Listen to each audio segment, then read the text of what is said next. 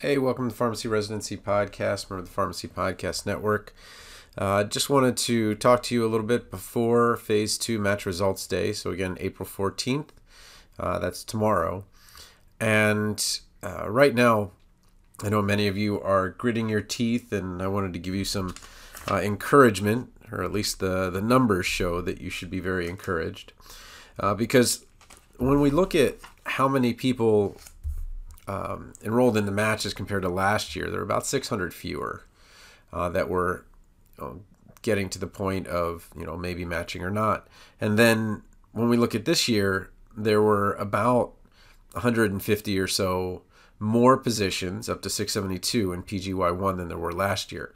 PGY2 was flat, 277 and 270 for last year and this year. So it really comes down to PGY1. And what I think is going to happen is, even if you were in last year's, use last year's numbers, you would see very few people are going to not match. Okay. So last year, after you have the applicants that were eligible, and we're talking about people who got at least one interview, there were 1,144.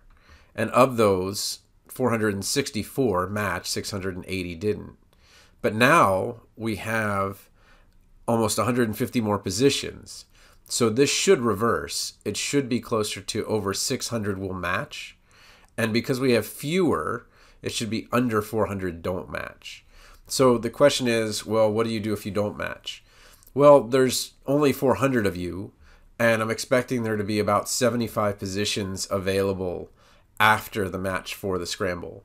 So if you are one of those 400 that's left, there's actually quite a few positions there, and I think that many of the people will just be exhausted of the process.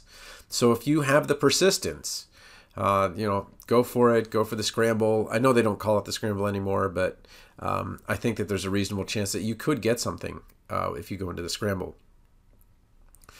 The other thing is that maybe you decide that it's over. You're done going for the residency for this year.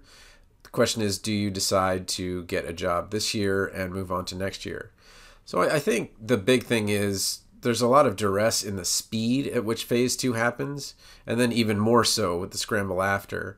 So I might, if there is one or two spots that you're like, oh, well, I could see myself there, I'd reach out and tell them that, you'd be interested in going to those places. But it's going to get easier to get a residency next year, and easier after that, and easier after that. So I think that, residency is a year where you really want to be somewhere that they want you. And I don't think that it's nearly as successful a year if you're in a situation where you're like, well, I don't really want to be here. And they're like, well, we didn't really want you. And it becomes a little bit awkward. So my advice is apply to one or two spots. And again, there's only going to be 72 throughout the country, or I'm going to predict around 75 throughout the country. If there's one or two that are near you that you're like, yeah, I'll do it, then go for it. But I think that if you really want to be persistent, I think there's enough places that you could reasonably get a residency in this year if that happens. It's funny, one of the guys in my wedding party showed up like 2 days after school started in pharmacy school, and we were like, went into the computer and I'm like, who's this guy? And he's like, I'm new, just transferred here from another pharmacy college, and he had decided to come to where we went instead of there. So it was just kind of a cool thing. So I think that it would be a relief for you, a relief for the other site. I think you guys would both be happy with your match. But good luck to everybody. I know it was a lot of hard work. But if you got questions for me, just TonyThePharmacist@gmail.com. I'll see if I can answer them. But from now on, most of what I'm going to talk about is really succeeding with what is a very truncated salary, while a lot of other people are making quite a bit more. And what are the things that you can do so that you kind of take advantage of some of the opportunities that there are there. So best of luck, TonyThePharmacist@gmail.com.